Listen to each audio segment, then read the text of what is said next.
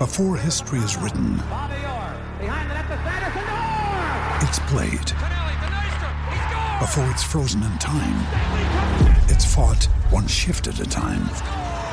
Before it's etched in silver, it's carved in ice. What happens next will last forever. The Stanley Cup Final on ABC and ESPN Plus begins Saturday. Another day is here, and you're ready for it. What to wear? Check. Breakfast, lunch, and dinner? Check. Planning for what's next and how to save for it? That's where Bank of America can help. For your financial to-dos, Bank of America has experts ready to help get you closer to your goals. Get started at one of our local financial centers or 24/7 in our mobile banking app. Find a location near you at bankofamerica.com/talktous. What would you like the power to do? Mobile banking requires downloading the app and is only available for select devices. Message and data rates may apply. Bank of America NA, member FDIC. Ryan Reynolds here from Mint Mobile. With the price of just about everything going up during inflation, we thought we'd bring our prices down. So to help us, we brought in a reverse auctioneer, which is apparently a thing. Mint Mobile Unlimited Premium Wireless. How to get 30, 30, bit to get 30, bit to get 20, 20, 20, bit to get 20, 20, bit to get 15, 15, 15, 15, just $15 a month? Sold! Give it a try at mintmobile.com/switch. $45 up front for 3 months plus taxes and fees. Promo rate for new customers for limited time. Unlimited more than 40 gigabytes per month. Slows full terms at mintmobile.com. This podcast is part of the Sports Social Podcast Network. This podcast is part of the Sports Social Podcast Network. This podcast is part of the Sports Social Podcast Network. This podcast is part of the Sports Social Podcast Network. This podcast is part of the Sports Social Podcast Network.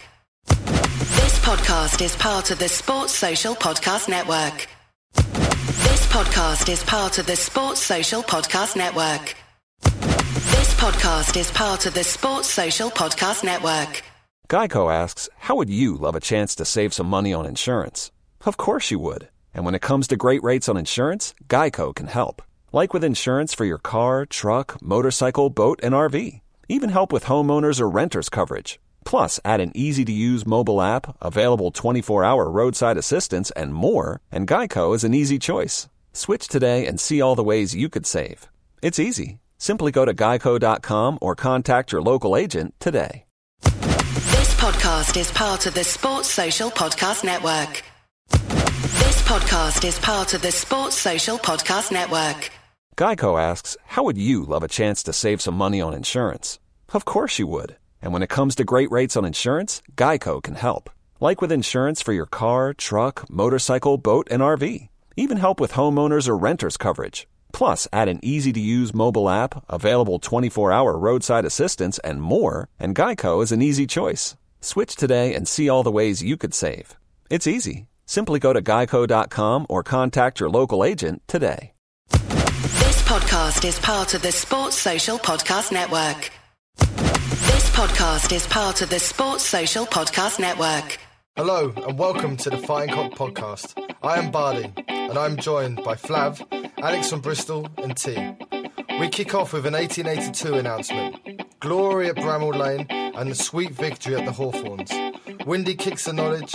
We preview the games against the Scum and Liverpool and round up what is the point of Paulinho.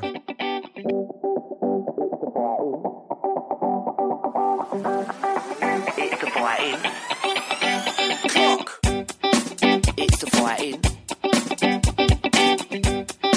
It's the fighting cock. Come on, no. It's episode 26, season 4 of the Fighting Cock Podcast. Welcome, gentlemen.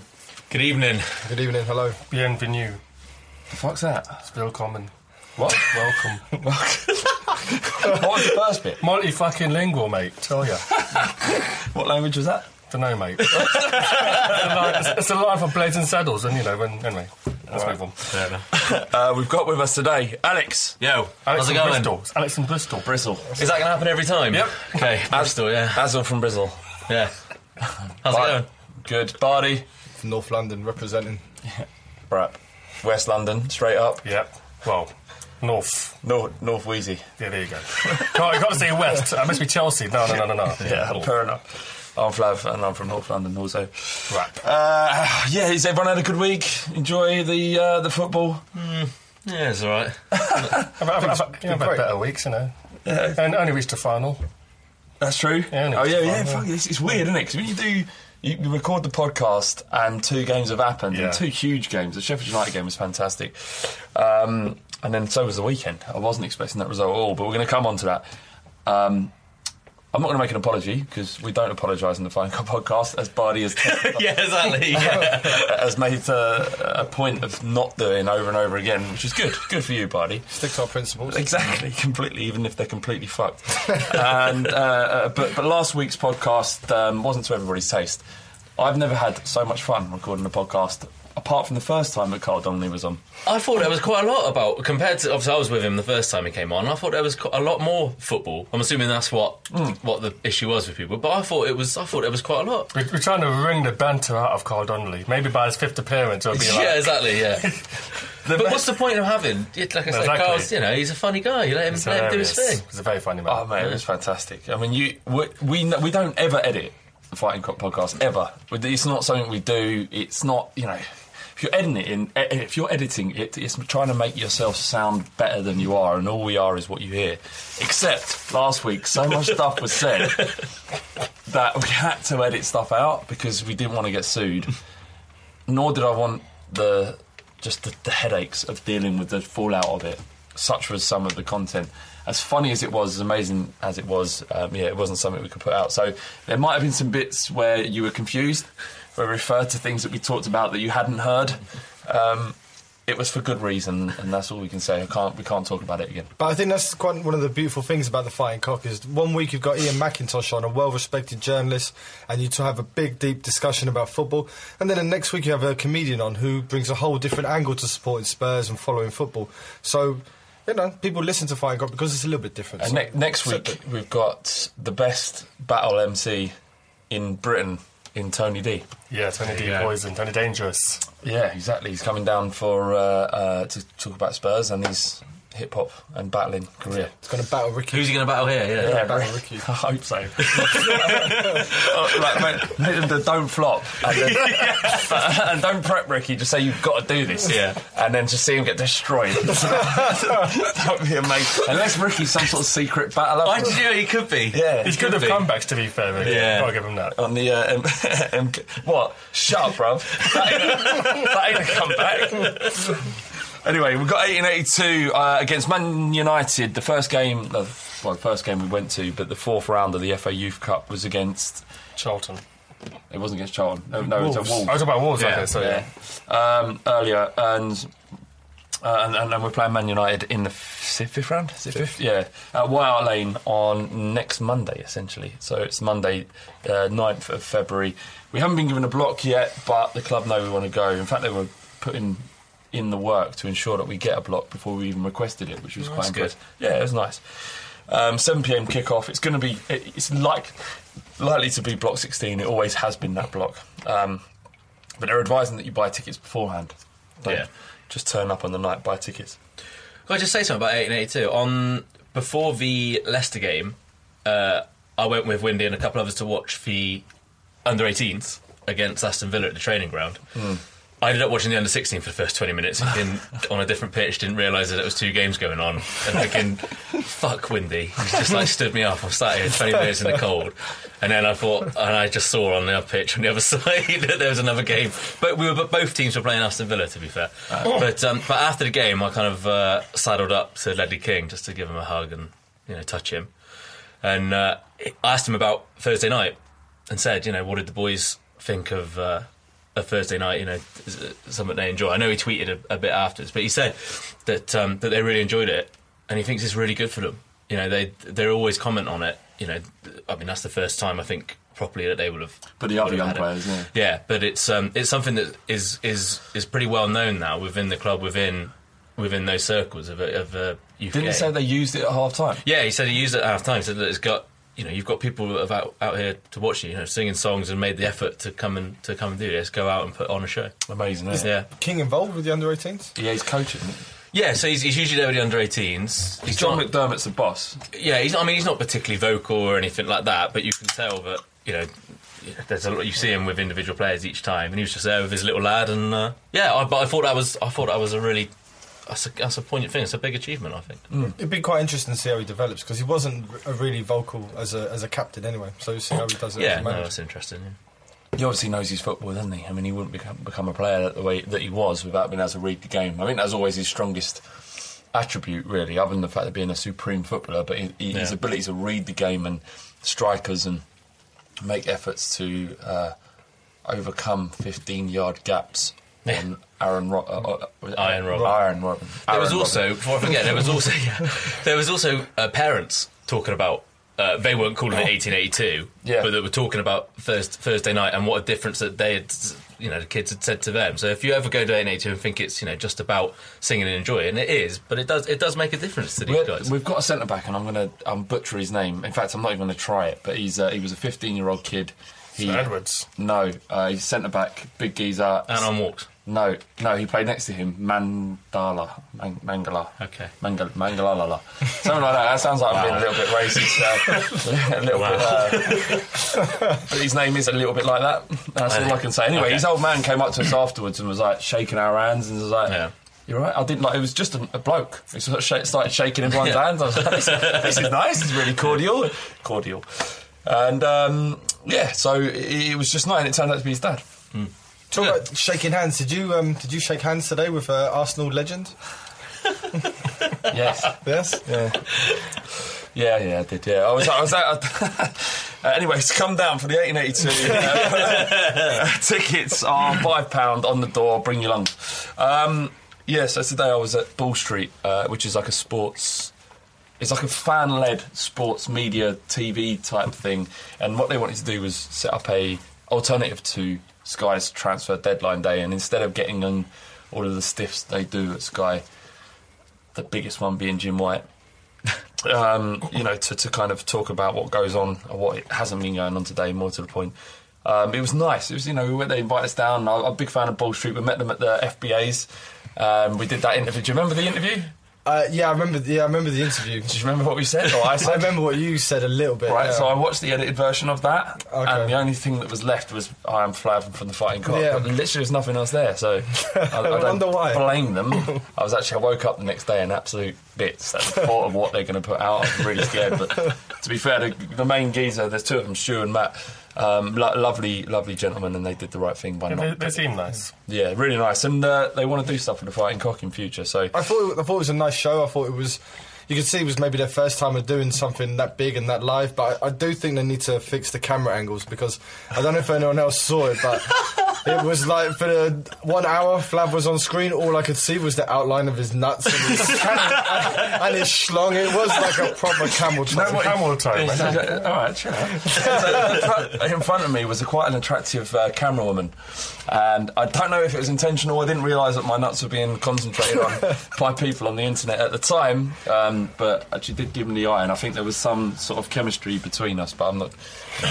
I might be wrong. Get a number, send her the screen grab. I might do that, or I might just not ever say anything ever again about it and just move on with my life. So who was the Arsenal legend? I thought we'd moved on. We've gone past this. No, I thought he didn't reveal who it was. Ian Wright was the guy we was in the studio with, and to be fair, he was not. He's quite nice. All right, let's move on. He was actually quite nice. What about shake his hand? What about Arsenal Fan TV? Yeah. Oh no, that's what I meant. Robbie. That's Robbie. Why? Robbie Crucial. Why can't Crucial Robbie. Crucial Robbie. He was a dancehall artist in the early 90s. He's also the guy who kind of fronts up Arsenal Fan TV, and I wanted to dislike him again. I really didn't want to like him. He's actually came across as a nice geezer. I wanted him to be a cunt, but he just wasn't. He was all right. All right, sorry, boy up. Yeah, as far as Arsenal fans go, he was some of the better people that I've met. Right. That's all I want to say about that, really. Yeah, I think that's what you need to say. Yeah. So we had a game last week, Wednesday, eh? Let's talk about that. Yeah, let's fucking glorious. Did anyone go? No, I was meant to. I've let a few people down, but now I can go. Yeah, Rick did. Does Ricky remember anything? He started drinking about 4 o'clock, and knowing Ricky as he is, he shouldn't. I saw him tweeting offering to sign people's shirt at about 5:30. In order to be safe for Ricky, he should start drinking before a game about 7:45. That's about as close to kick-off as he should get before touching alcohol. It was a mess before we even got in the stadium. I know, mate. I've seen it so many times. But, yeah, fantastic. It wasn't vintage. We played fantastically well. I thought we smashed them to bits, actually. And they had that spell of 10 minutes where they scored 2 goals. And given the fact they were League One, they made a decent account of themselves. They did about as good as you could expect. But we deserved that completely. Certainly in the second half, the second leg, but even in the first, I thought. I was really confused at the final whistle. I didn't know whether to be really happy that we'd got to the final or really angry by the fact that Spurs almost let it slip, because there's not really there's not an excuse why we can be 1-0 up, so in control, and then they make 2 subs, bring on a kid who's never even played, and he's never played at any decent level before, and all of a sudden we find ourselves in this shit. Football though, isn't it, buddy? This shit happens. I know, but then it came down with everybody saying typical Spurs, it was very Spursy, and I just got a bit pissed off with it, because when are we going to ditch this whole kind of Spursy thing that this is the way we are, this is the way it should be? It shouldn't be like that. We need to move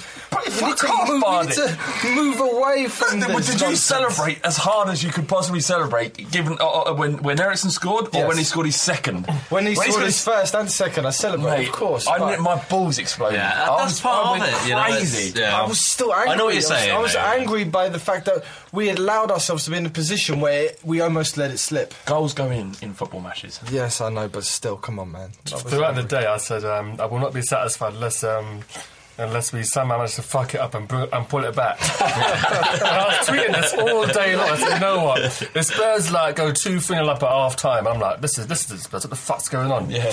And then when they pull the goal back, there's just all caps lock tweeting. It's happening. It's happening. Yes, it's happening.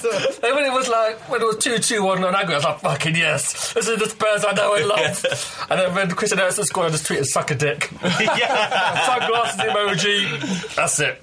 That's I know what you're saying, buddy, and like I said, but I think Flav's right. It's football. That's what happens. I think particularly the first one was it came out of nowhere really, because we just looked relatively comfortable. Like you said at the beginning, our first 30-40 minutes, I was like, this is a kind of move away from the whole Spursy side of things, because we were quite comfortable. There was nothing, Vorm had that one drop, but it was nothing particularly unnerving of it. But when one off the line, weren't there? Yeah, but other than that, really, it was quite. I think the changes happened when the subs were made. We lost a bit of rhythm, lost a bit of momentum. He made the wrong and what do you mean, dominated Dembele, my new hero? He was excellent. I'll talk about that in a bit. Yeah, right. But it was. But yeah, we lost a little bit of momentum. The second goal. Yeah, that's a huge deflection and really puts us against it. But we showed a huge amount of character. Maybe we are turning that corner away from the Spursy side of things. But that's what happened against Sheffield United was exactly the same thing that happened against Leicester. And you could just see it almost repeating. And it's just like, when are we going to stop doing that? Never. We're Tottenham Hotspur. This is what we do. Support Chelsea. Yeah, if you want it, go and fucking follow Chelsea, bud. I don't want to follow Chelsea, but I would just like, for once, semi-final, 1-0 up, just see the game out. Like we did, that we'll probably get onto against West Brom. Like we did against... That's what I want. Bang, bang, bang. Fuck. Not always. That's not as fun. Not That's always. Not as fun. A little bit of that. But mainly heartache, misery, and absolute unbridled glory. I know we've mentioned before it's the sour that makes the sweet sweeter, Yeah. But... Come on, you just want fucking cake. You just want shitloads of cake and chocolate and smashing it all down your mouth. And I just 1-0 up. I just wanted us just to see the game out. I was going, come on United. Yeah, come on, grab a couple. Let's put some. As Bob Dylan once sang, they said the darkest hours are right before the dawn. When the Spurs or something bad happens, something good's around the corner. And that Florence machine. Well, he sang it on Blood in the Tracks. Meet me in the morning, 1974. Fuck those cunts. They did a better version. They're rubbish. Yeah, they are rubbish, you're right. But anyway, what was I say? Yeah, so we was at a point of ecstasy because we got a goal up and we were in control, and then they pull a goal back, and then I like the fact that their fans had a foot in Wembley. Yeah. And the fans are like, yes. And then, as I said so eloquently, the crying kids. Yeah. That's what we wanted. Yeah. That's what we got. There were crying children. Throughout Yorkshire, children crying. I like... What makes it even better I nearly had a huge family row. I mean, I spoke to you on the phone after, didn't I? And I normally had a huge family row. I had to watch it. I had to watch it round my uncle's, who's just asked me best man at his wedding, and his girlfriend's not really into football particularly, but knows that if she presses the right buttons when Tottenham aren't winning, or I'm getting a bit too wound up, then I'll just explode, and I exploded. Really bad. I actually turned around and said, you know what, unless you shut up, you can shove this wedding up your fucking arse. Jesus. And she kind of stormed out, and my uncle was like, you're going to have to go after her. I was like, I'm not going yet. We need a goal here. Yeah. But, and we got it. Yeah, but I think, he said, with watching how many of their fans were just absolutely devastated, and the commentators, they were absolutely devastated. That's Darterio all over again, isn't it? Yeah. Oh no! Oh yes. All of them were just choking on Tottenham cock. A lot of them.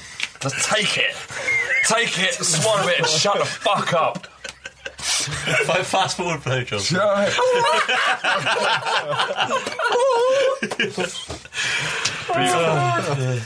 Literally, I'm grabbing them by the air and skull fucking. That's what it was. Go for it, T. Why the fuck do I follow that? Bardi made a point earlier on that when Spurs are on top in games, they don't tend to kill the game off. Against Leicester, I thought the same thing happened. We were on top, we didn't get that second goal, and against Sheffield United, we didn't do that. But you know, that's just how things are. But then Dembele played really well. I mean, I'll probably talk about him throughout the podcast. But I think I think he's getting a wee bit more confidence in his new role, because on Saturday against West Brom, he got 2 assists. Well, he got 5 for the free kick, and he gave the assist for Harry Kane. And maybe, you know, as I said, I don't think he'll be here beyond summer, but at least while he's here, he probably could make an impact in that role. I've been quite critical of Dembele, but I have too. Everyone has. Yeah, I really like how he's playing now. He's not one of the two. He's a little bit further forward. It's almost as when he's no longer picking the ball up off Dawson. Oh, Dawson, fucking hell. Jesus. Tongan and Fazio, and not doing anything with it. He's now getting the ball closer to their goal, which is, we've always said, he needs to do that further up the pitch. But there was a point in the Sheffield United game when he was bursting forward, gets to the 18-yard box and just fucking stops. Like, what the fuck are you doing, man? Go to the byline. And I think 5 minutes after, he actually goes to the byline and pulls it back, and I think the keeper does a good save from Kane. Yeah. But he needs to get to the byline more. I mean, obviously he's not a chalk on the boots winger, but he can beat a man, get to the byline and pull the ball back very well. I was a little bit worried that Kane's form had dropped out, and that maybe I didn't think that he isn't the player we thought he is, but I just thought, you know, his form's dropped a little bit since Chelsea, maybe a little bit. He was fucking phenomenal against United, but absolutely unplayable at times against West Brom. And the penalty aside, which went in the side netting, but that goal, and he kind of miscontrolled it. He did well to kind of get the defender off balance. Yeah. But then the technique to bring it down with one little tiny touch and then to smash it past. Is it Carson? It's Foster. I always got it mixed up. Well, I think part of the problem with Kane is that since the Chelsea game, he's almost been playing behind the striker, whereas for the last 2 games, he's been back. I've said a couple of times, I don't think he's number 10. No. I don't think he's got what it takes to be there, but he can be like a 9 and 9.5, 9.5, and he can be our focal striker. What's a 9.5? What is that? So kind of a mixture, like exactly Kane is that. He's a mix between the two. He's not false 9. Can a player not move 5 inches without being put into a new position? A 9.5. There has never been a 9.5 on a football shirt ever. Fuck you, Bardi. You watch too much Italian football. It's way too technical. Just get the fucking ball and run around. But I mean, I always liked Kane just behind the front man. But I think because of his work ethic, he can make either position work. Mm-hmm. I feel. I think. I was not confused, but like I said, when it's always been seen as he was a number 10, you know, and that was always his best position. And you know, when he did come into those sporadic Europa League games and was just stuck up top for being stuck up top's sake, and then didn't perform, people were saying, well, that's not because he's not playing his proper position.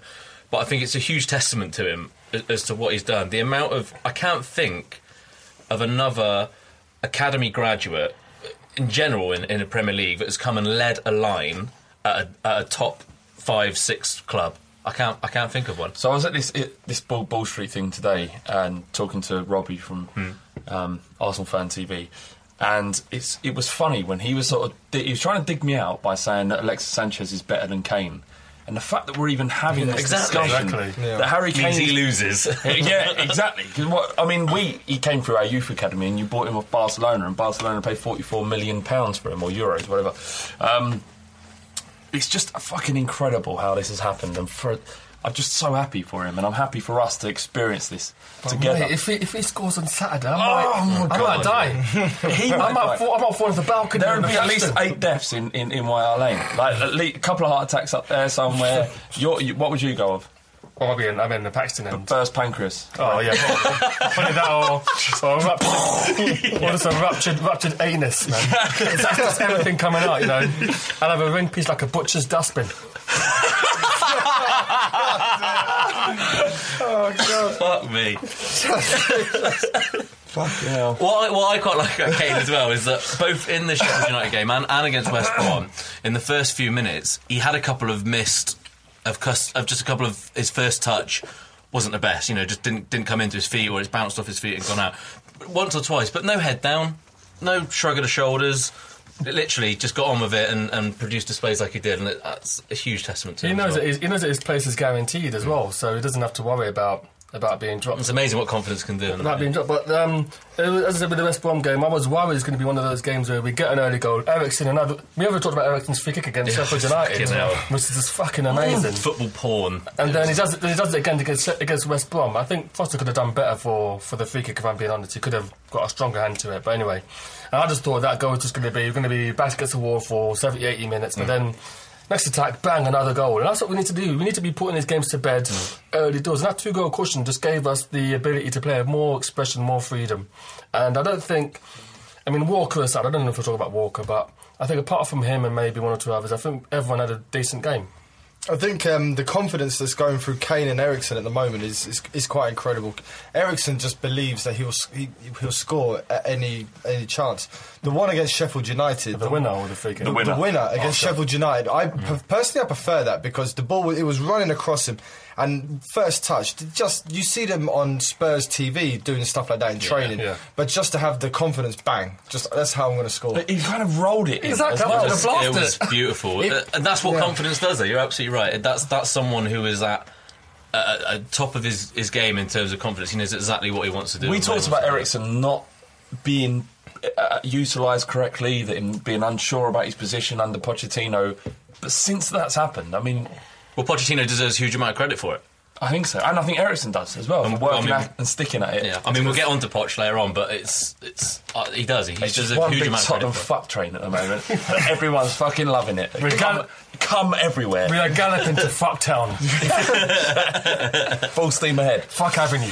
Because I look at Eriksen playing now, and I can't really I can't figure out what he's doing, where he's meant to be playing. He's just got the confidence, and he's got the freedom to go anywhere. He doesn't seem...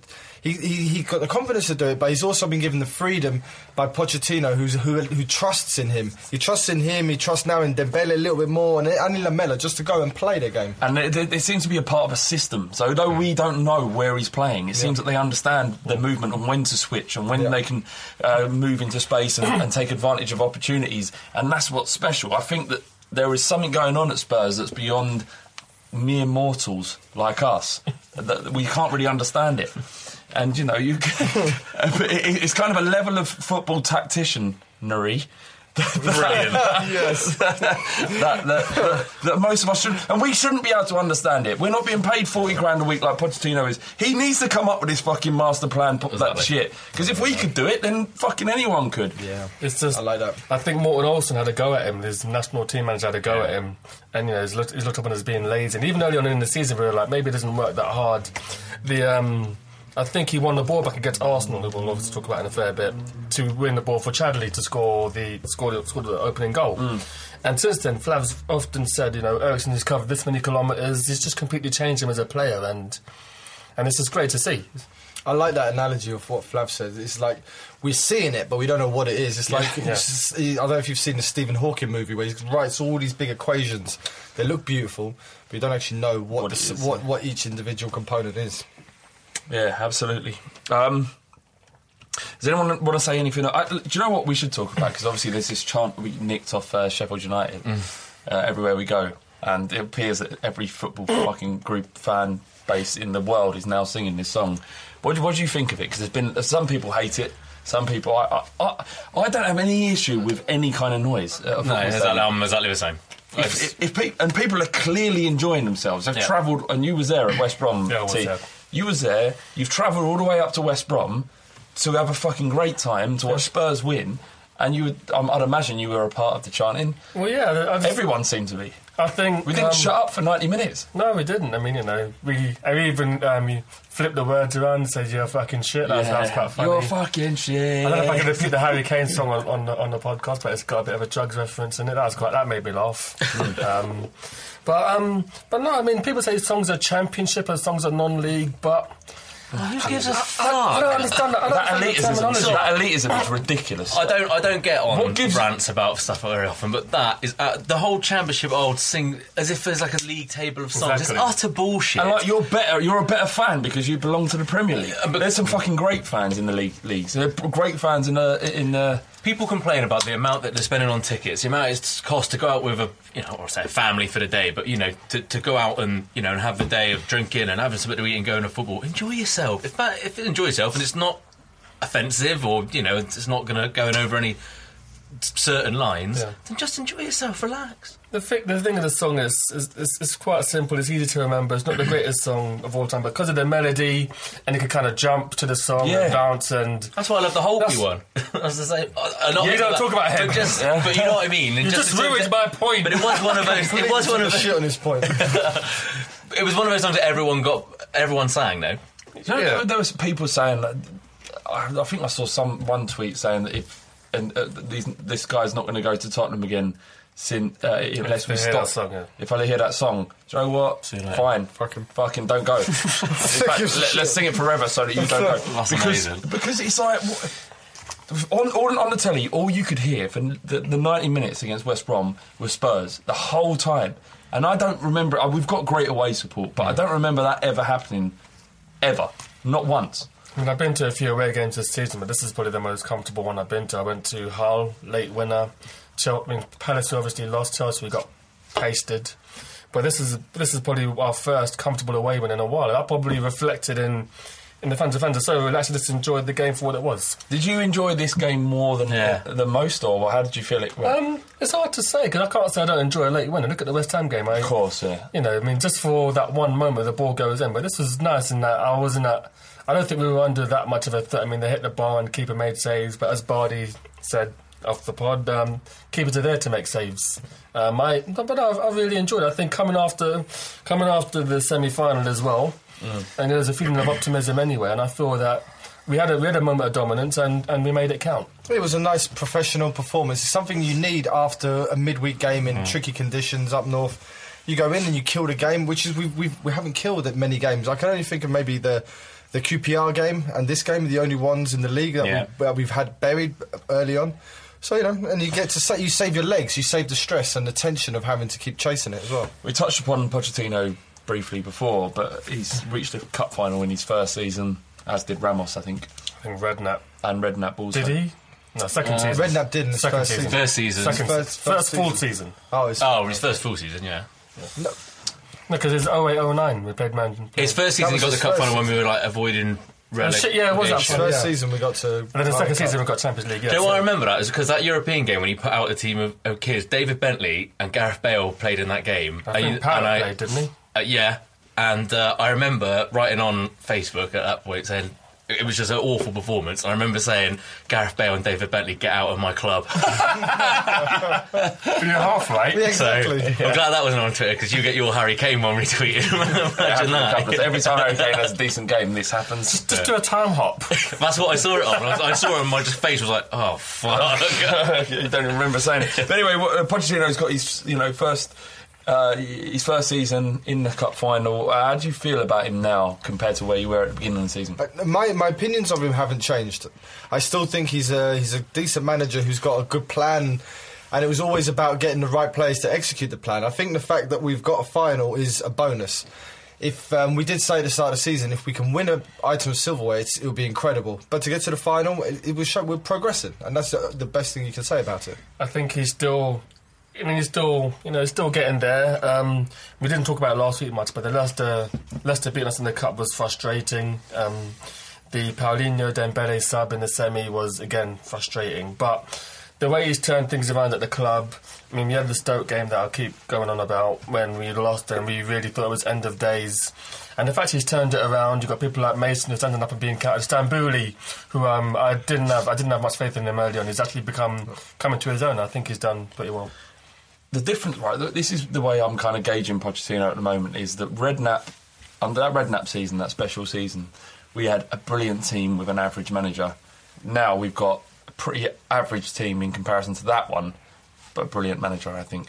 And I think that's what's going to, he's making average players. Mason, come on. I mean, like if we sell him, bang average. If we sell him to Liverpool, as they'll probably want to buy him for 26, 27 million, or even Harry Kane to a certain extent, and Bentaleb and Rose, Fazio. There's very few really world-class players in our team. I would say probably Hugo is definitely. I mean, that goes without saying, and it's hard for Pochettino. Eriksen, Hugo, and I'd say Vertonghen borderline on world-class. But all of it seems to be a part of Pochettino's plan, as opposed to us having individually great players. If we can pick up some of these brilliant players and they want to adapt to what Pochettino's trying to do, I genuinely feel something. I was saying to my brother after West Brom, I feel like something's happening at Tottenham, and not only that, I'm invested. Completely. I love being the Spurs fan at the moment. I feel like we've got maybe a happy medium. Harry Redknapp was all about, it was man management. It was enjoying your football. It was expressing yourself. AVB, who I adored, but towards the end it became almost a victim of his own stubbornness in a way that he wanted to play it. It became dull and almost too tactical. And I think we might have a happy medium. Pochettino is quite well known for the relationships he has with his players. We can see in the turnaround in Eriksen and in the blossoming of Harry Kane and with Mason and Bentaleb to an extent. I know Sherwood deserves a lot of credit for Bentaleb, but there's almost a happy medium between, tactics, like you said, there's something going on that we perhaps don't understand, but there's a really good team spirit because of those youngsters coming through, and we might just have that happy medium. It's very difficult to form an opinion when you're not actually inside the club, but you can see that Pochettino, he's actually given the players a chance to prove themselves, and the ones that have failed are the ones that didn't live up to the standards, didn't adhere to the rules. Adebayor, possibly even Capoue to a little bit in Kabul. They were unable to play the system. They were unable to adapt, and you'll see they slowly, as they're happening now, they're getting phased out. Well, I was just about to make a similar point in that the players been into moves away. The ones that didn't buy into what Pochettino wants to do, and I don't think any of the players have been linked to the move away. I don't think anyone's too upset about it. I mean, the Aaron Lennon conundrum the argument will rage on and on and on, but I don't think it's been at its peak since the Champions League season, to be honest. I think the Wigan 5-1 was the zenith of his time at Spurs. He got 5 assists, didn't he? The 9-1. Yeah, the 9-1, yeah. And he's just he scored 30 goals in 10 years. I mean, should he go tonight? We'll talk about him more next week, but I think it's telling that Pochettino did give everyone a chance. I think for the first Lennon got a chance, didn't he? Yeah, he gave everyone a game, and now the team is a lot more solid. You can almost pick the starting 11 every game now, and that's encouraging. And I like what he's done with Kabul. Since we heard the rumours of possible, behind the scenes bust-ups and change-rooms and the rest of it, but something has obviously occurred. How dramatic that occurrence might be, we don't know. But Kabul is out and been shifted aside, and he's done it, decisively, which is again takes huge credit. All right, that's it from the first half of the Fighting Cock podcast. Now got Windy. Yeah, Windy, back to drop the fucking knowledge, blood. I see you, I got your back. Windy, yes, Windy, no pedo. Hi, Windy here, back with the weekly youth update, looking at our young players and players out on loan. Starting off with the loan players, Tom Carroll played the whole match as Swansea won 1-0 against Southampton. Ryan Fredericks played 90 minutes on his return from a 2-month injury layoff as Middlesbrough won 1-0 at Brentford. Alex Pritchard played the whole game for Brentford, making 7 key passes. Shaq Hawthurst was a 75th minute sub and scored an 88th minute penalty for Southend as they beat York City 1-0. Tomislav Gmelt wasn't involved for Bari. Grant Hall missed out again for Blackpool through injury. Milos Velkovic played 80 minutes as Charlton drew 1-1 with Rotherham. Dominic Ball was substituted at half-time as Cambridge United lost 3-2 at Luton. They were 3-0 down at the halfway point. Finally, Kenny McAvoy wasn't involved for Colchester in League One, having officially signed just 24 hours before their match, but he did score twice for the development squad in midweek. Our under-18s won 3-0 at Brighton on Saturday, with goals from 3 under-16 players, penalties from Marcus Edwards and Keziah Sterling, and a late header from Keenan Bennett. Bennett was making his under-18 debut off the bench, and Jayden Brown also made his debut at left-back. Goalkeeper Alfie Whiteman came off the bench too, as we finished the match with 6 under-16 players on the pitch. Our under-21s drew 0-0 with Leicester last week. Hugo Echiog said after the match, "We played in difficult conditions, and in the first half we created 4 or 5 really good opportunities where we were let down with the final pass or the execution, but the attempt was there to play the right way." He praised Kyle Walker-Peters, Josh Onamar and Conor Ogilvie for their performances. Ruben Ramirez, normally an attacking midfielder, played as a false number 9, as we struggled again to find a striker suitable for that level. Some questions this week from @XXX Video Editor on Twitter. He says, "Do you think it's better to develop team players or individual talent through the youth setup?" It's an excellent question, and the answer probably lies somewhere in between. It's always important to have individual technical ability, but you'll never get the best out of yourself without at least having the awareness of your teammates. And I felt this always held back John Bostock, for example. I'd like to see Ismail Azawi learn to use his teammates more as he develops over the coming year.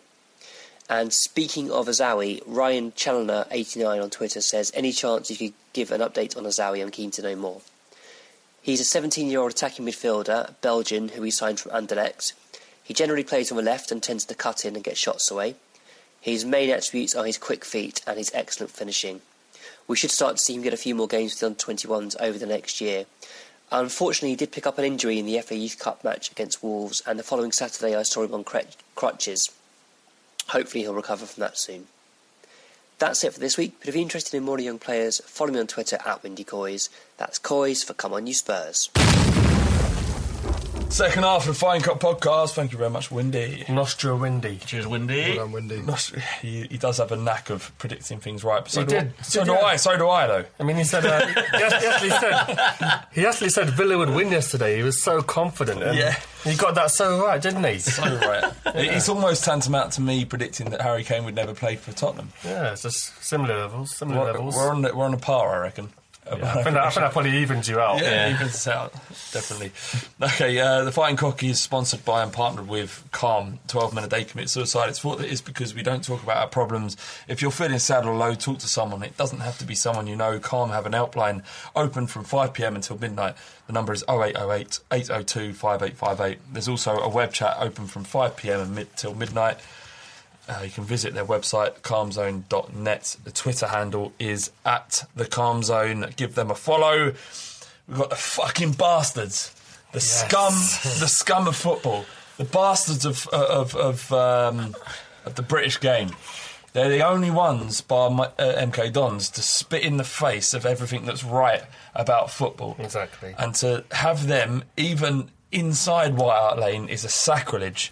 It's the worst thing I could ever expect. It's the worst thing I ever thought would happen to football, to have Arsenal Football Club inside White Hart Lane. It should never happen. We should play them at our training ground, in fact. Or Haringey Borough on White Hart Lane. They should get the fire hose, shouldn't they? Play in the streets, playing down the high road. They should surrounded by us. They should strip the away changing room down, so that all there is just benches and tiles.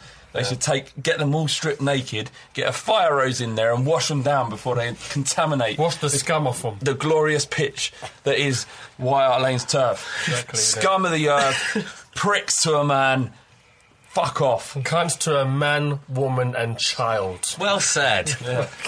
I'll tell you, I hope that's almost a 50s round of applause for that. I hope we smash them so badly that you can hear the tears of the children in Woolwich. This will be my first one at White Hart Lane that I'll actually be there for. What? Well, I only moved from... when you say Alex from Bristol, I don't drive from Bristol like every week to come here, by the way. But I've only been in London for a few years, and I didn't have a season ticket before and just could never get a ticket. So this is my first one, and I am buzzing. Yeah, it's a weird one, isn't it? Because they're in form, we're in form, so I literally don't know what's going to happen. I mean, there's a bloke in my office whinging about how bad Arsenal are, and I said to him, in your last 11 games in all comps, how do you think you've done? He's like, I don't know, probably 1.5. I said, he goes to every game. So how do you think you've done? I said to him, you've won 9, drawn 1, lost 1. What the fuck are you moaning about? You're trying to do some psychology shit. We're trying to say, we're not playing well. You've just psychologically damaged me. No, I haven't. No, I fucking haven't. Do you know why? Why? Do you know why? Why? There's no more eating for them now. No more eating for you now, blood! There's no more eating for them now. This is Tottenham. Eating off man's out as a plate. Exactly. People's Republic of Tottenham Hotspur, man. We're going to come together. Mate, comradeship. And fuck them up the fucking arse. The communist dictatorship is coming for you. Exactly, man. Coming for you. Scum cunts to a man.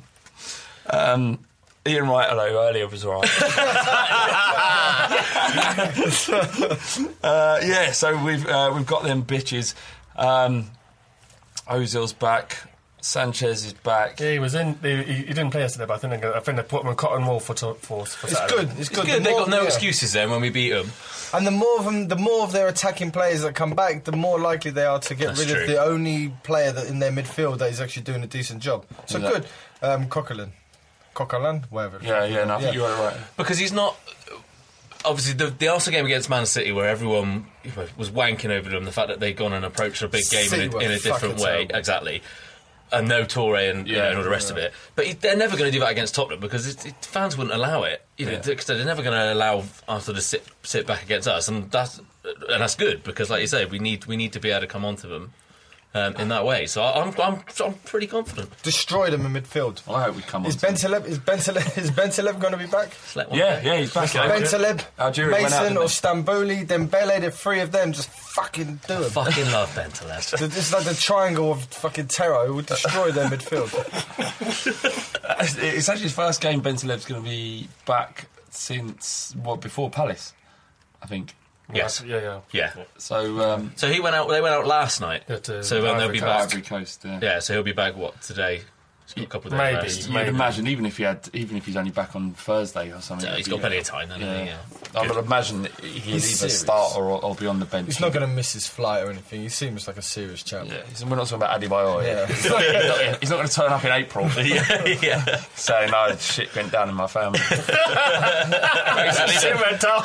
There was loads. I had to sort it. There's loads of juju flying around, and basically I don't know where I've been for the last 2 months, but now I'm back. Ben Taleb will be back in if not he's already here. It feels like we've got an entirely new team this year. It feels like it's almost the first derby for half the team. I mean, probably isn't, but it feels like a lot of players are kind of reborn. And as it says here, I mean, a new name can make their mark in Spurs folklore. I mean, as I said, if Harry Kane gets a goal, which is highly likely, I mean, the roof will come off. Yeah. I reckon Andros Townsend might be a good one to get a goal as well. So it's an interesting game. I saw something on Twitter. Is this true?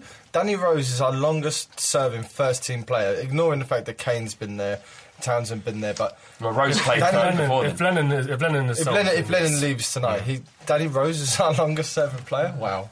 Yeah. That is incredible. I think we've got. He's from the academy though, so it's kind of.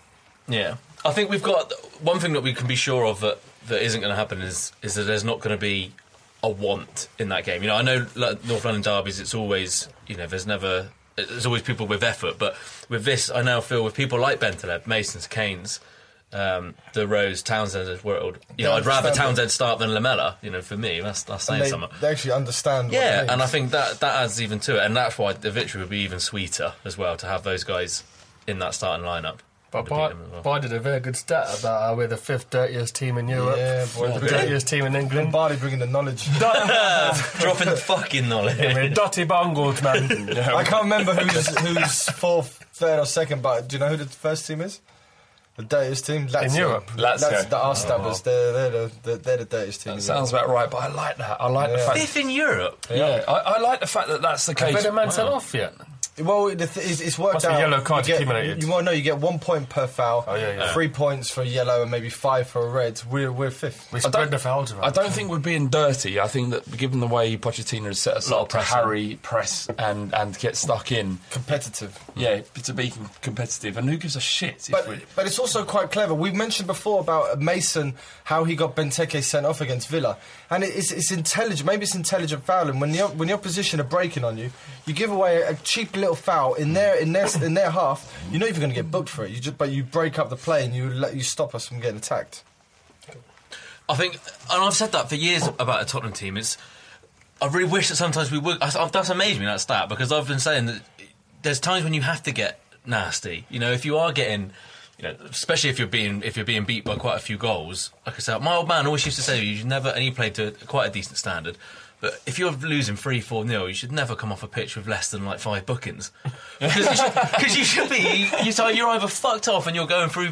You know, going through people as equal, but you know, and you're trying to put a sea change, trying to change the attitude of the game. You know, and that's something that we've been missing. And I think, like I said, with Mason as a good example, but it's something that we do need. In the last game against West Brom, we had 4 shots on goal and we scored 3. Chelsea, I think it was 5 from 8. And we'll need that on Saturday. We can't afford to miss chance after chance after chance because Arsenal are Arsenal. So it's important that we're economical with our shots on goal, that we make it all count. Well, I was gonna mention about the fouling thing. It brings back two vivid memories to me. That Henry goal where he scored that really good goal against us at Highbury, where I don't know if you remember, he cut in front of Etherington, and Etherington didn't bring him down. Could you see that happening now? Mason would. Yeah, that's an excellent point. Yeah. Mason would take him out. And the other thing is those days when we were desperate for Europe, and we were in the fair play pot. Do you remember that? To get a qualifying spot. Those are 2 moments where I think it's really good. Just think of where we are now. We're not having to watch a women's international football match to see a fair play draw on the hope that we'd fucking qualify for the UEFA Cup. One of the features they did on this... One of the features they did on this Ball Street programme earlier was, where do you think we'd finish in the league this season? If they did a top 4... And I put myself, shit. Fuck it, does us not give it away? I put Tottenham Hotspur, the club that I support. I think you're taking this dictatorship too far. yeah. Basically, I want to start telling Pochettino who to play. But I put them third. I thought, I actually genuinely think we can finish third. I've said 4th the other week, and I stick by it. Do you feel confident in the same way I do? Yeah, I'm confident might not be the word, but I'm utterly convinced that we can do it. Yeah. A lot was made about our squad and that we're improving and almost peaking at the right time. You know, a lot's been made about Southampton. Will they fall away? They obviously lost yesterday. But game on game, we're learning and we're getting better. And you've got people like Paulinho, who's much maligned. And he's coming back and he's actually doing all right. Against Sheffield United, he sat too deep and he invited pressure. Maybe he was told to do that, but got people like Dembele's almost having a fresh start. And as the season goes on, there may be other players who have a fresh start too. I think the fact that we're improving, we can finish. Do you think also the fact that we played 9 games in January, and that can't be underestimated, the toll that takes on the this month's going to be massive. 3 games. Arsenal played 3. 3. So that's 3 against our 9. This month's going to be massive as well. Yeah, so, yeah. No. Thank you. So how do you think we'll line up? The question is going to be whether or not we opt to play Lamela or Chadley, because I don't know. Lamela is decent, but I think maybe Chadley will offer us a little bit more the other way. Yeah, I think what's interesting actually is this. We put down a run order, big decisions about who's going to play where, and we've got Rose and Davies. Both of those could play Fazio and Dyer, Dembele, Chadley, Lamela and Townsend. All of those. I mean, if any of those started, you wouldn't be too upset. But I think the question isn't Dembele. I think Dembele will play. I think we'll play. Really? We'll play 2 kind of central midfielders, whether it's Stambouli, Bentaleb, alongside Mason. And then Dembele, and then the question is whether or not we play Chadley or Lamela alongside Eriksen, and then with Kane through the middle. Yeah. But I mean, I would say Townsend should play. I mean, we've got Lamela, Townsend here. You know, choosing between the 2, and if it was a choice between those 2, I think I would go Townsend for this one. I think Chadley's more likely to get you a goal. Yep. So from that point of view, I would probably play him. He seemed alright when he came on against West Brom, and obviously he's gone through a bereavement. But I think we'd want to pick a team who has goals in it. Townsend can obviously take a penalty, but I think last season we had a go at him for shooting too much. I think he had the most shots in the league without scoring. This season he hardly takes these pot shots. It's very, very occasional. So I'll probably go with maybe Townsend, Chadley, Fazio and Rose, because he obviously loves Rose to pieces. Who would be your front three? Somewhat. Who would it be? Hang on. So without Kane, behind Kane, you mean? Yeah, behind Kane. So be Ericsson, Chadley, Ericsson, Townsend. Really? Same. So you dropped Dembele? Well, Dembele's come off injured in his last 2 games, hasn't he? He's never finished 90 minutes in his career. Yeah, you're right. I mean, it's different with Dembele. It's good with those bigger games as well, and he tends to play better in the bigger games. I think being able to hold possession and being able to give us a break if we are under the cosh slightly, it might be important. Actually, he had 100% pass completion in the attacking third, so that might be something that keeps him in. That's true. Before the next game. Most people will want to see Ericsson, Chadley, and Lamela. I think that seems the most obvious three. Ericsson, who, and Lamela?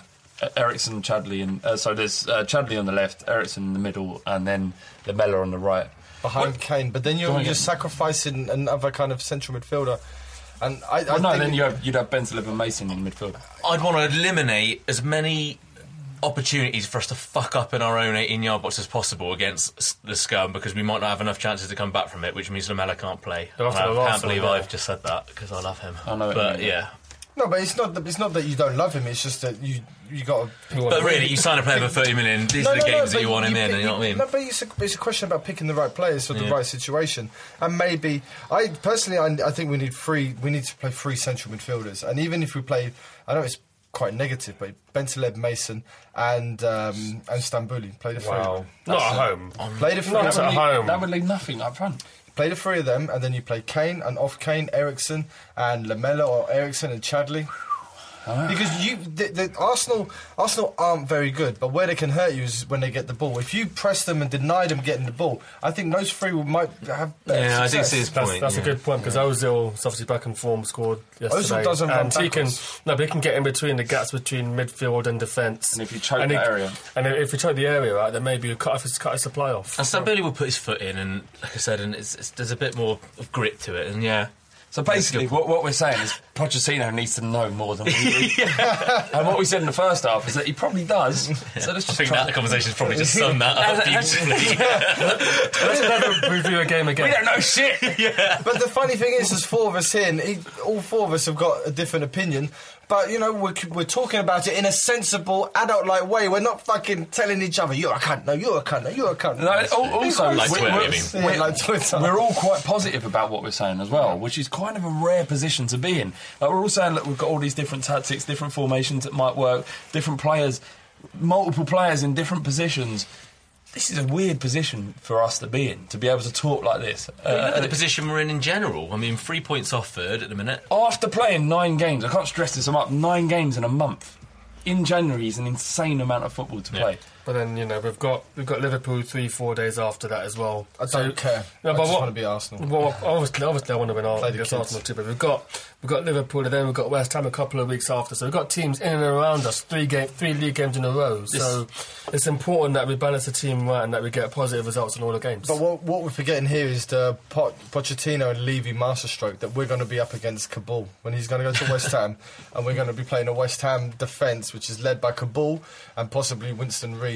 You know, and Song, who got fucking arse fucked against Liverpool last week. They're going to roll over for us. Is that a dig at me? Yeah, of course it is. Felt like one. But this is our chance. We've got teams that are in and around us. We've been in this position before. You know, we know that famous season. You know, Arsenal and Chelsea, and we did it in that time. If we want to be able to do this, then we have to beat them. It's a lot of after playing such having a busy January, and then having to play Arsenal and Liverpool at home in. Well, this is almost just as busy. Sorry, we're away. So we kind of. We've got it hasn't ended well. I mean, it ended well in us winning, but it hasn't ended well in the amount of games we've had to play. And now we've got to play Arsenal and Liverpool. It's going to be tough. And even if these 2 results don't go the way that we expect them to, or hope that they do, it's not the end of the world. Because actually come the end of February, when everything pans out a little bit and we think, now we can play a game a week as opposed to 3 games a week. Well, this is key. I mean, this month is, we've got, is it 6 games before the final? And then Fiorentina 3 days before. 3 days before. Yeah. Look, this is huge. This is our season, February. And you wouldn't have any other way. This is what it's all about. Well, I'm sure the players would rather have more games than less games. I mean, we all didn't want us to lose against Leicester. We did, but it gives us a week off in February. Maybe recharge a little bit and then push on for a tough period. It might become a blessing in disguise. Well, I don't want to ever say those words. No, but you know what I mean. It's hard. After that, I had a huge argument with my missus after that because she came upstairs. I had to listen to it on the radio, and she just came upstairs and she just poked her head in when she heard that Leicester had gone 2-1 up, and I was like, "You might as well go to your mum's, love." Because there's livid. So you have to. But the fist of fury is coming out. Yeah. It's either the wall or your face. I'd never do that, darling. But you have to, like I said, and then everyone's furious and the Twitter meltdown goes on. You have to try and take the positives out of it, and hopefully it might mean that it is a blessing. There's been a big transfer at Spurs. Has there? Yeah. What? Jordan Archer has gone to Millwall on loan. International transfer. Okay. All right, so the next 5 games after the Liverpool game are Fiorentina at home, West Ham at home as well, Fiorentina away. Then obviously we've got Chelsea in the final and then QPR away. Is that the whole of February? No, just QPR's March. 7th of March. So hang on, so we've got 4 games after Liverpool. Well, Chelsea's technically March as well, isn't it? It's the 1st of March. Yeah. Oh, see, this is what I'm talking about. This is what most people's football calendar is like. So it's expensive for people who are going to every game as well. I mean, my mate's got about £800 coming off his credit card for the final alone. And he's probably going to most of these games too, so it's quite an expensive time. But then, I guess you'd rather Spurs up. The thing with having a lot of games, if you have a bad result, you've got another game around the corner. We played Leicester, we lost, we bounced back to a degree against Sheffield United, and then we played West Brom, got a good result going into the big North London derby. We're much more confident than it potentially could have been if we hadn't been played against Sheffield United. So sometimes, as you say, games are useful things to have. Do you think before the end of the season we'll see someone who's not a striker play as a striker? Yeah, because so go on. Yeah, well, if we manage to get rid of Adebayor, and that's a massive if, then having 2 strikers isn't enough. It's not enough. I can see someone like Dembele, Lamela playing up top. I can see Lamela doing it. Adebayor's not going anywhere. He's at home with his phone switched completely off right now. Dembele, just not answering his phone. Yeah. His agent's going crazy. He sat there in Canary Wharf with Okoto. Yeah, playing FIFA and with phones off. I'd imagine Dembele would be able. The only kind of forward role he'd be able to play if he was playing completely up top would be a false 9. Is that right? Well, it's a better. Dembele used to be a striker, exactly. People keep saying that, but it wasn't any good. Well, and that's what got him the move to the Premier League. Yeah. I said that without any conviction because I never saw it. So yeah, better than the Van Gaal actually. So yeah. That really hurt then, that hard. I feel bad. No, but you're right. Thanks, mate. Cheers. Fuck you. So, I mean, we've alluded Predictions. All right, predictions for Arsenal. We will win. We will declare at 11. Nice. I think the Spurs are going to win 3-1. 1-0. 4-2. 4-2. I think, there will be goals in this. Definitely. What about the game after? Liverpool, I'm less confident. A 0-0 draw.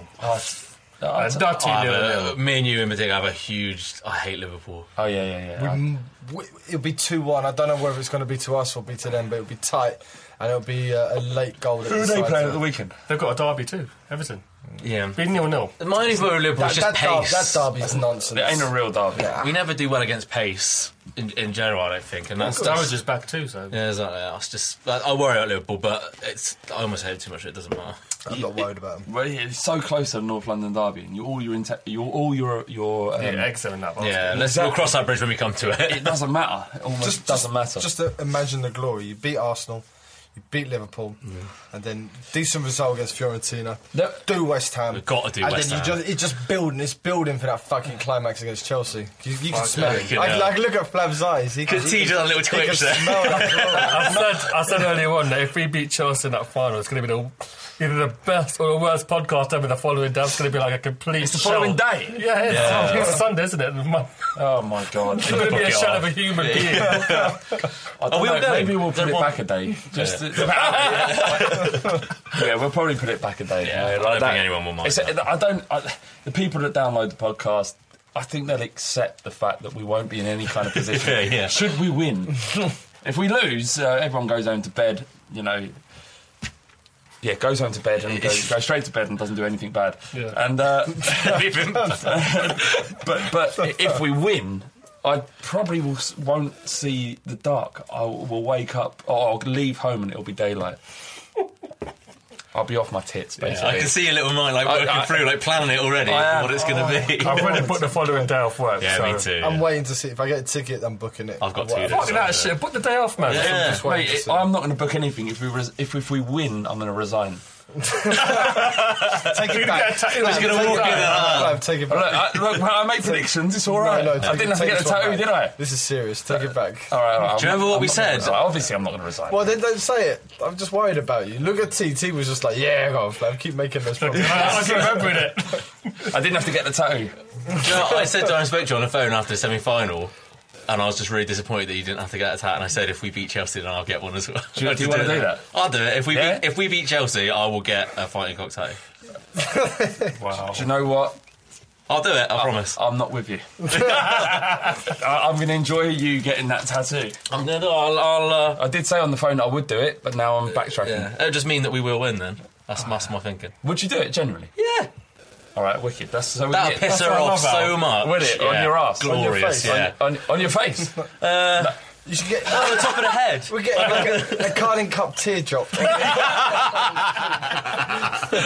That'd be brilliant. So Wayne style. we've had the obviously we talked a little bit about the transfer deadline day, and nothing's happened other than Jordan Archer going off to, where is it? Millwall. They've had a Dua go to Luton, Sanupe go to St Mirren. So young players that you'd expect to go out on loan. That's what I thought the Wendy will have a lot to talk about next week. But I thought the loan window was open a bit longer than anyway. It is, isn't it? It's an emergency loan. Yeah. So there's not much going to happen. Well, the thing is, we can't talk about it much. So we virtually, it's kind of virtually agreed that we've signed Dele Alli. Yeah, Dele Alli is the young player from MK Dons, 6'2", 18. He's played 60 first team games. It might have been 74 if you include cup competitions. I think it's 74. 74, yeah, in all competitions. He's got 20 goals from midfield. It's hard to gauge, isn't it, when as an 18-year-old in professional football? That's impressive. A lot of people, the right people, have been saying the right things about him. I've looked up. I mean, I haven't seen him play, I must admit, but when you hear decent people in terms of punditry, apparently nice had a very good game against Man United when MK Dons did them. But how does everyone? And so were scouts from Bayern Munich apparently in that same game. But how does everyone feel about us buying from MK Dons? Well, I think ethically. Well, I was going to talk first of all about Dele Alli. That I listened to Carl Robinson talking about him, and he couldn't mention Spurs as the club who was buying him, but he virtually said it's done, and he's going to train 1 or 2 days with us. So he's going to be with them, and then 1 or 2 days, according to where MK Dons are playing, he'll come to Spurs and train with us. And he was full of praise of him. He said he's got the right attitude, he's got the right build. He's got the right makeup, and he scored a goal the other day. He won a tackle next to his box, and 10 seconds later he'd sprinted all the way up the pitch and scored a goal, which is the kind of energy maybe we've lacked for a while. So he's scored plenty of goals then. So it's like a box-to-box type of midfielder. He's a deep line midfielder, right? But he's more. They reckon he's more in the Gerrard mold because he's got like the physical attributes already. Who was it, mate? He was saying this is Carl Robinson. Yeah, he was. Carl Robinson was talking about him next to Gerrard. Yeah, this is a scouser. And why would you call him a round-headed cunt? I called him a round-headed pleb. But the thing is, there's been plenty of offers from northern teams, but he's rejected them all because I don't know whether he wants to stay southwards, but he wants to. No one wants to go north. Yeah, exactly. You have to go north. You've got to eat. But if you don't have, if you can eat down south, you can eat down south. But there's plenty of plates going around. In the north, there's fuck all going up there. There's like they eat from their hands. At best, they eat from those kebab kind of polystyrene things. The ones that never degrade. Yeah, exactly. Just let him roll when he's like that. Sorry, I can't afford. My goal is to insult every region of England. Yeah. I've done Yorkshire and the West Country. But I was thinking about the whole whole MK thing, that this could be just a brilliant PR stunt by Spurs. You sign an MK up-and-coming wonder kid, he turns out to be pretty good, and all of a sudden all of us turn around and go, you know what, maybe MK is not such a bad place, and we're quite happy to spend a year there. Oh, fuck me. I didn't know where that was going until you dropped that bomb. No, I'm not saying. I'm saying this is a PR. This could be a PR stunt. No? Wasn't that what you were getting at? No, but I should have. No, that was much deeper than I went. That was mate. I rolled deep. I'm going to try and forget what he just said, but what's my point? Yeah, our academy being what it is, we've got approaching half a dozen players who probably have had a first team appearance this season, whether it's a sub or starting a game. And I think people are starting to take notice that, you know, we do promote young players who come through our academy, and maybe that's how Ali sees it. He sees us as a team who does promote young talent, and Pochettino is someone who's almost become known for doing so. So I think maybe this is the way we're going to go. In 2005 we signed Lennon, we signed Huddleston, and a few other players of a similar age I'll probably forget now. Reed? What, Dawson? Yeah, but English talent. Yeah, but we signed young English talent, and now we're almost going back to doing that now, where we're either producing our own or buying. Yeah, no, T's right. We did almost become a place where we'd sign youth and they would just get lost. Yeah. Bostock, Lee Mills was at the centre back, and then you got the Spanish guys, Falcao, Ceballos. We had Bell. But Bell was a bit different because we did spend 10 million on him. Yeah, but he's young. Five. Sorry, he was young. Well, young talent for an English team. So, yeah. But we did lose the them. difference between us now is that it doesn't seem to be any gimmicks behind what we're trying to do. We have Paul Mitchell from Southampton with his black box. We've got Pochettino, who obviously was influential in bringing Paul Mitchell in. It's not just a coincidence they came from the same club. There seems to be an absolute deliberate plan. Every decision that's made is deliberate in our transfer policy now, and I don't think that this Dele Alli is any different. Is that right? Yeah. Dele Alli is different. It's interesting that... Stupid name. I thought you were going to say Alibola. Dele Alibola. Dele Ebola. I better not be Ebola. Okay?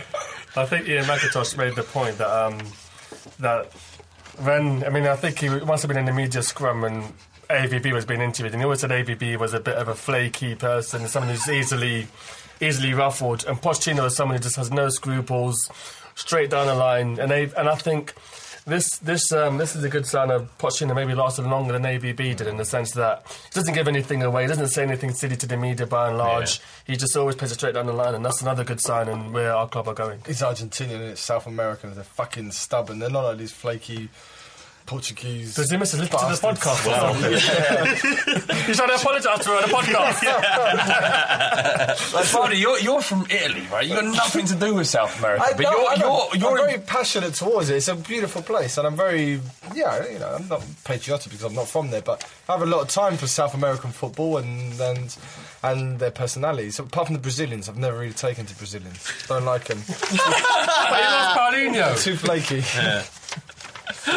All right, okay, so we've only got one question today. Well, there's two, actually. There is two, but I'm not going to do the first one.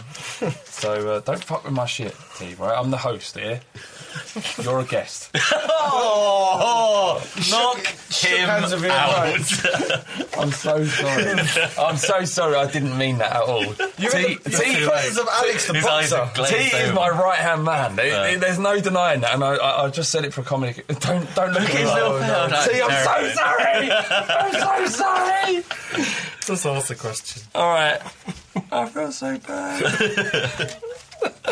We're only doing one question because we don't have time. Okay, go on. But Jamie Watts from Facebook asks, do you think Paulinho could finally be getting to grips with the Premier League, or does he have a future at Spurs given his increased game time lately? Go on, Bardi. Tackle this one. I think he doesn't have a future because it won't happen for him, and we'll end up selling him.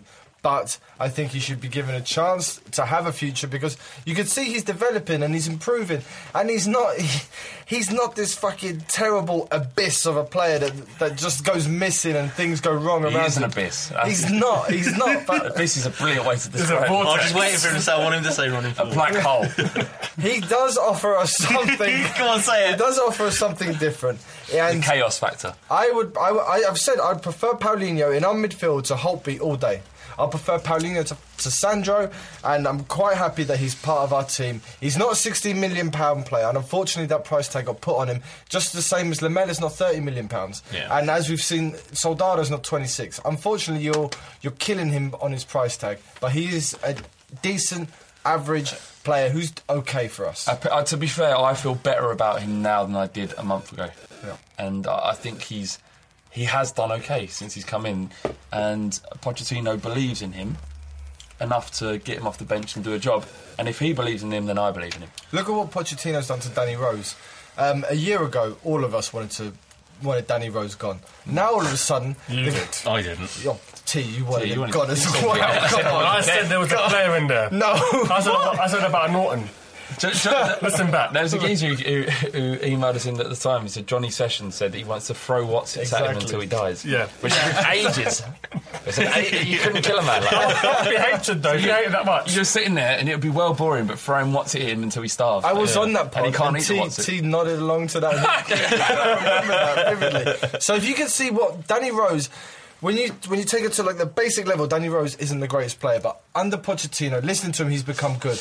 Paulinho starts at a high level. If he listens to Pochettino, he'll be a decent player and he'll be good for us. I think it's all shop window, his increased playing time lately, to be honest. But such a cynical man. Well, yeah, got a bit, haven't you?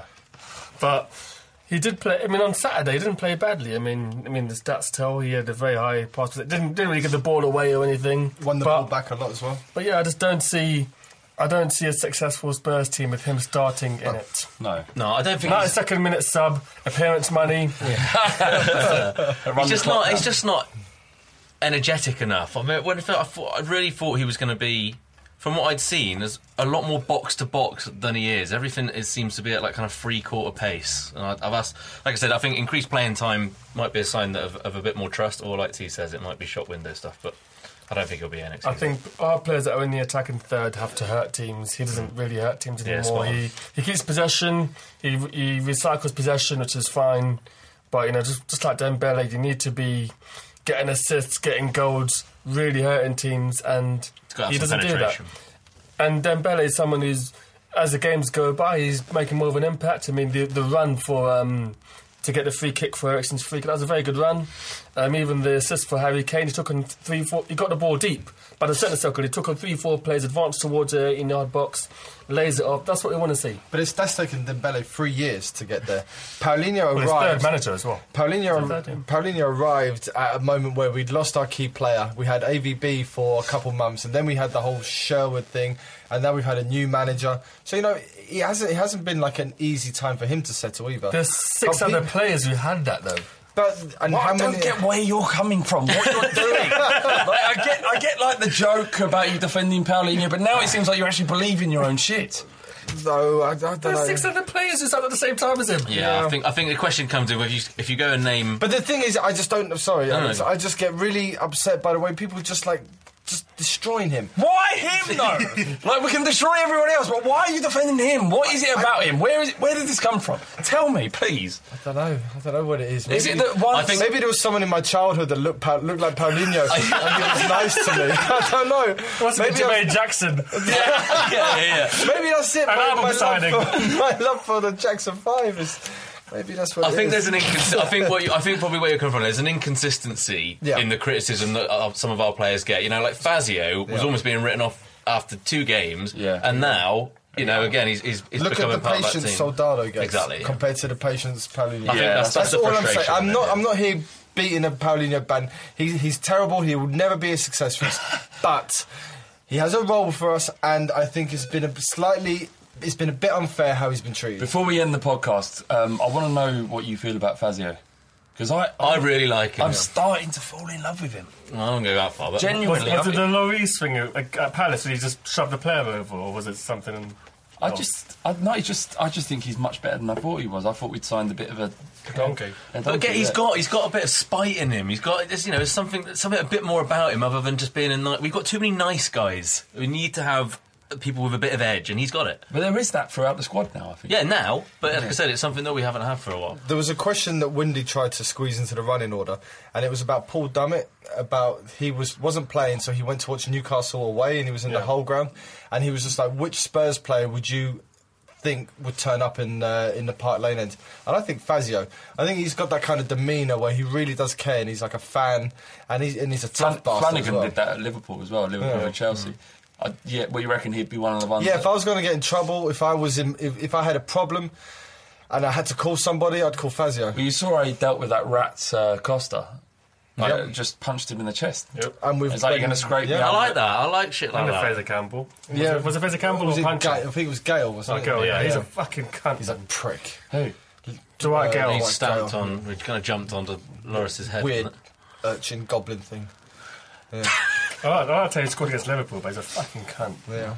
Fair enough. All right. That's an excellent way to end the podcast. Thank you, guys, for once again coming along. I've had a good time, actually. That's a lot of football. Have we mentioned wanking at all? Not once, but we did our season quota last week.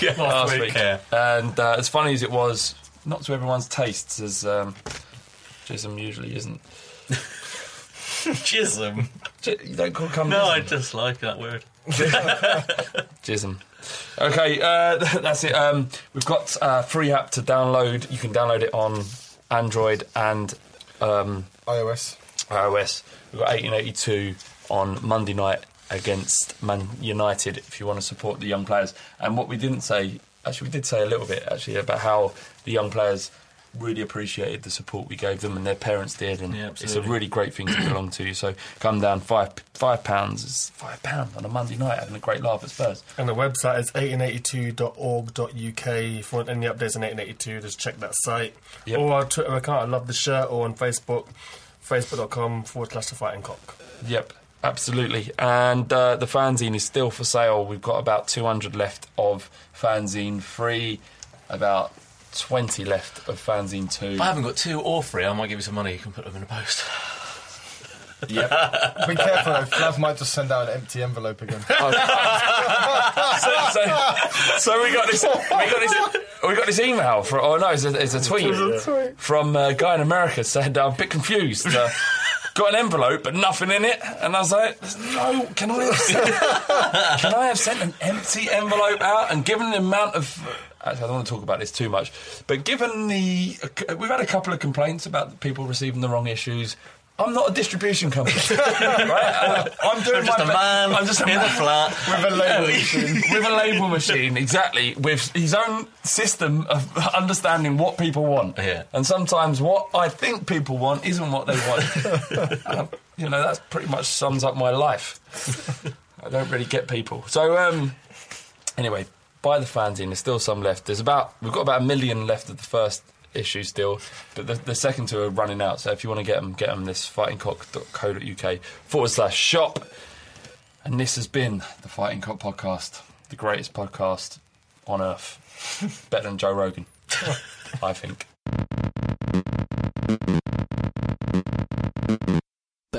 Sick.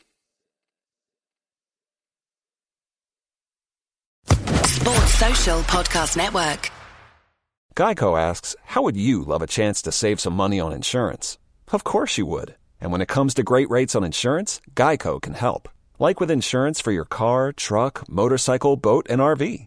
Even help with homeowners or renters coverage. Plus, add an easy-to-use mobile app, available 24-hour roadside assistance, and more, and Geico is an easy choice. Switch today and see all the ways you could save.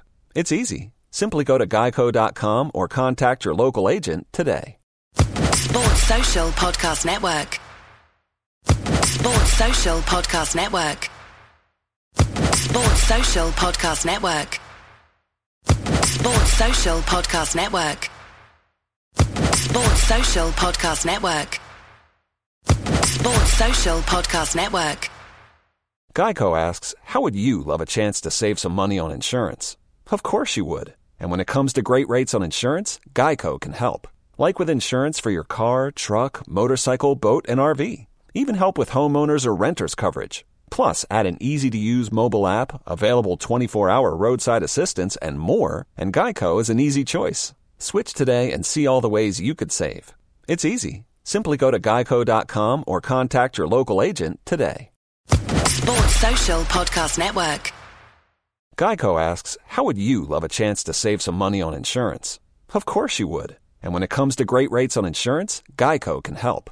Like with insurance for your car, truck, motorcycle, boat, and RV. Even help with homeowners or renters coverage. Plus, add an easy-to-use mobile app, available 24-hour roadside assistance, and more, and Geico is an easy choice. Switch today and see all the ways you could save. It's easy. Simply go to geico.com or contact your local agent today. Sports Social Podcast Network. Sports Social Podcast Network. Sports Social Podcast Network. Sports Social Podcast Network. Sports Social Podcast Network. Hello, it is Ryan, and I was on a flight the other day playing one of my favorite social spin slot games on ChumbaCasino.com. I looked over at the person sitting next to me, and you know what they were doing? They were also playing Chumba Casino. Coincidence? I think not. Everybody's loving having fun with it. Chumba Casino is home to hundreds of casino-style games that you can play for free anytime, anywhere, even at 30,000 feet. So sign up now at ChumbaCasino.com to claim your free welcome bonus. That's ChumbaCasino.com and live the Chumba life. No purchase necessary. VGW. Void where prohibited by law. See terms and conditions. 18+.